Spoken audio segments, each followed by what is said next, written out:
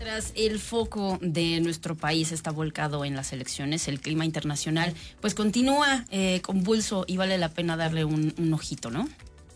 Así es. Vamos a saludar a Flavio Gonzáles Ayala, nuestro experto en temas internacionales, para que nos brinde una actualización de lo que está pasando en Ucrania. El clima en Rusia también pues se puso diferente, ¿no? Con la muerte de uno de los digamos que opositores más álgidos al régimen, Alexei Navalny, uno de los más importantes opositores a Putin, murió, un hombre muy joven, tenía 47 años, y pues las tensiones internas en Rusia y externas en la OTAN, evidentemente el clima bélico trágico de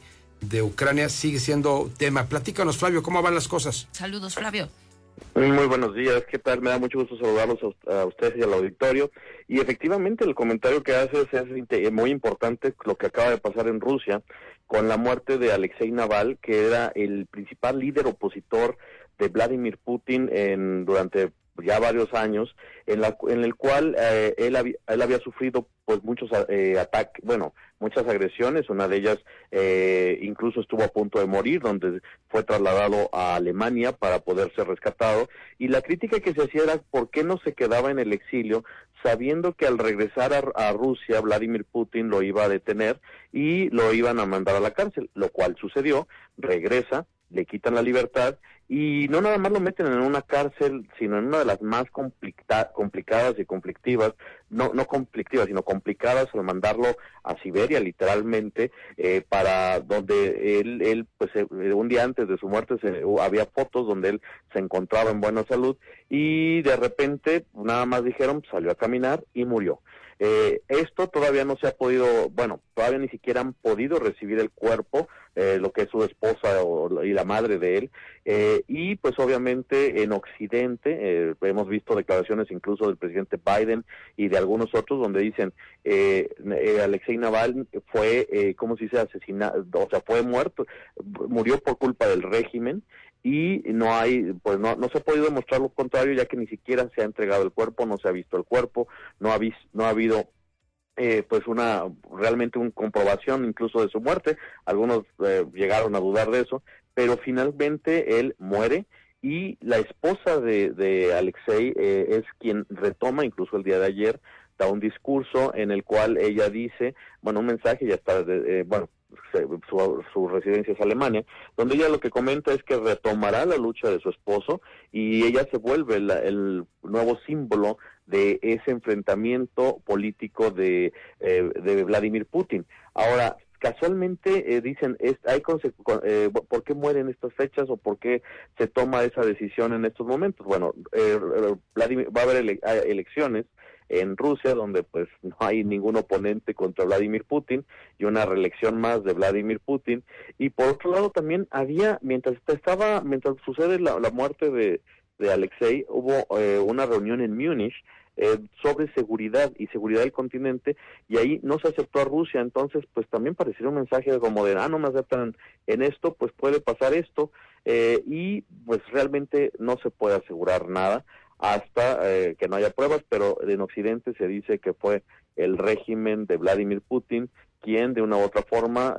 pues logró la muerte, como bien dijiste, alguien muy joven de 47 años que parecía de buena salud y que todavía lo hacen pues complicado, lo cual la frase es el autoritarismo de Moscú, de lo que está sucediendo, y en este contexto precisamente de la guerra entre Rusia y Ucrania, en donde también recordemos que ahorita Vladimir Putin por primera vez la semana pasada es entrevistado por un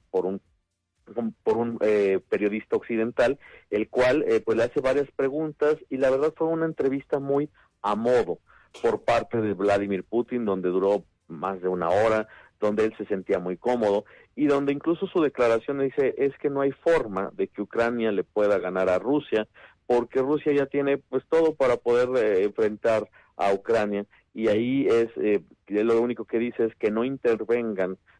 pues la OTAN ni tampoco Estados Unidos ni Occidente, porque a final de cuentas se verían muy mal, ya que el destino de Ucrania es que tiene que aceptar las negociaciones de Rusia, y dice Vladimir Putin también, dice, además no es una guerra, nosotros nos estamos defendiendo porque lo que se está recuperando era lo que tradicionalmente le pertenece a Rusia. Incluso empieza la entrevista yéndose al siglo VIII de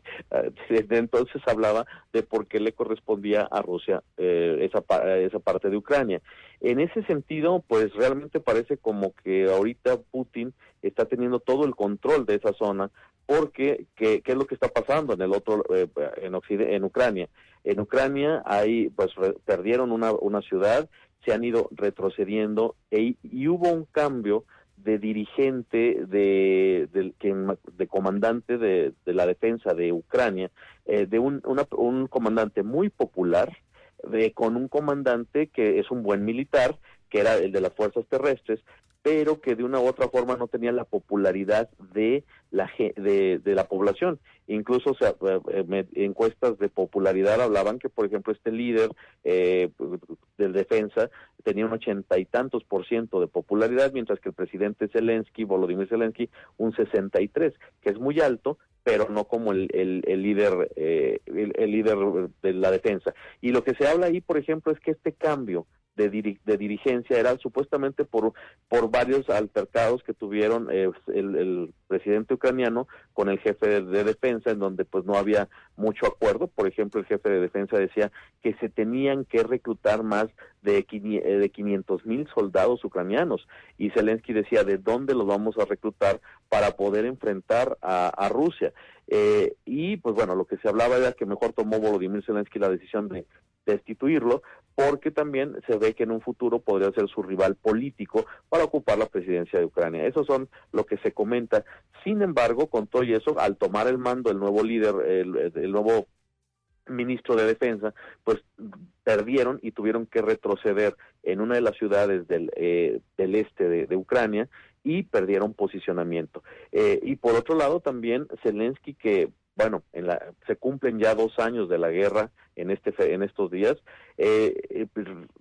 Zelensky, que bueno, empezó la guerra, que en el principio de la guerra hace 2 años se veía que se iba a perder la guerra en pocos días, pues lograron sobrevivir más de 1 año. Hace 1 año, pues tenía todo el apoyo, incluso visitó Estados Unidos y fue recibido como un héroe en el Congreso de los Estados Unidos, y por toda la Unión Europea, pues se le veía el apoyo para poder enfrentar a Rusia, ya que sobrevivieron más de 1 año. Ahora, el pasado mes acaba de ir a Estados Unidos, en donde pues se tuvo que reunir con líderes del Congreso a puerta cerrada, pidiendo un apoyo de dinero que todavía está atorado en el Congreso de los Estados Unidos, y que es urgente para que Ucrania pueda enfrentarse con Rusia. Y bueno, ahí sobre todo la baja moral, incluso en Europa, vi un sondeo que había en Europa de que la gente cree que Ucrania no tiene cómo defenderse frente a Rusia, y la debilidad de Ucrania frente a Rusia se vuelve a ver, aunque por lo pronto pues había quedado estancada. De hecho, el anterior líder militar ucraniano lo que decía era que pues se podía quedar estancada en una guerra de pues posicionamiento y no iba a avanzar la guerra, lo cual también molestó a Volodymyr Zelensky, pero así era como se estaba manifestando la guerra. En fin, ahorita sí, moralmente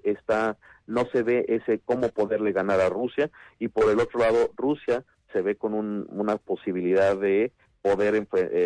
poder ganar en un momento dado. Correctamente. Ante los paquetes de sanciones que se están estableciendo por parte de la comunidad internacional, principalmente Estados Unidos, hacia Rusia, ¿habría algún pronóstico de cambio o la situación se mantendría por igual? Mira, el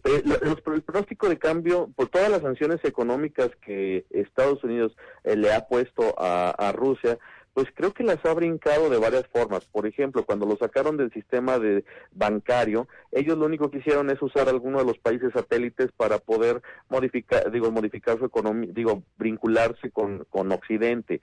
Por otro lado, la fuerza económica de Rusia, quien la está dando indirectamente, es China, aunque China se ha manifestado neutral, y China en varios momentos como que parece que no le da el apoyo total a Rusia. De una u otra forma, pues el comercio y la compra de, por ejemplo, el petróleo, el gas que tiene Rusia, pues lo compra China, y ahorita, sobre todo militarmente, también hay que añadir el vínculo que hay entre Corea del Norte y Rusia,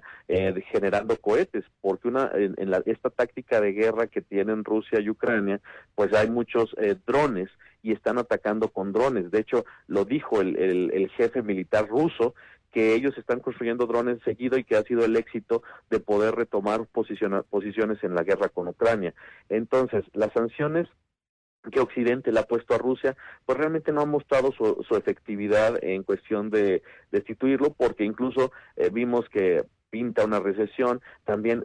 pues el que Europa depende todavía mucho del gas, de muchos de los energéticos que tenían Rusia y que se les encarecieron, sobre todo después de la guerra de Ucrania, se volvieron muy, muy caros. Pues no, incluso el mismo Vladimir Putin ha dicho que ha sido contraproducente para los europeos todas estas sanciones que le han puesto. De acuerdo, pues ahí está más o menos el panorama hasta este momento. La gente sigue sufriendo, sigue existiendo pues un poder ruso real, ¿no? A ver, última pregunta nada más. ¿Hasta dónde la influencia previa que tenía Putin aún en los procesos electorales de Estados Unidos pudiese subsistir en el proceso que se avecina?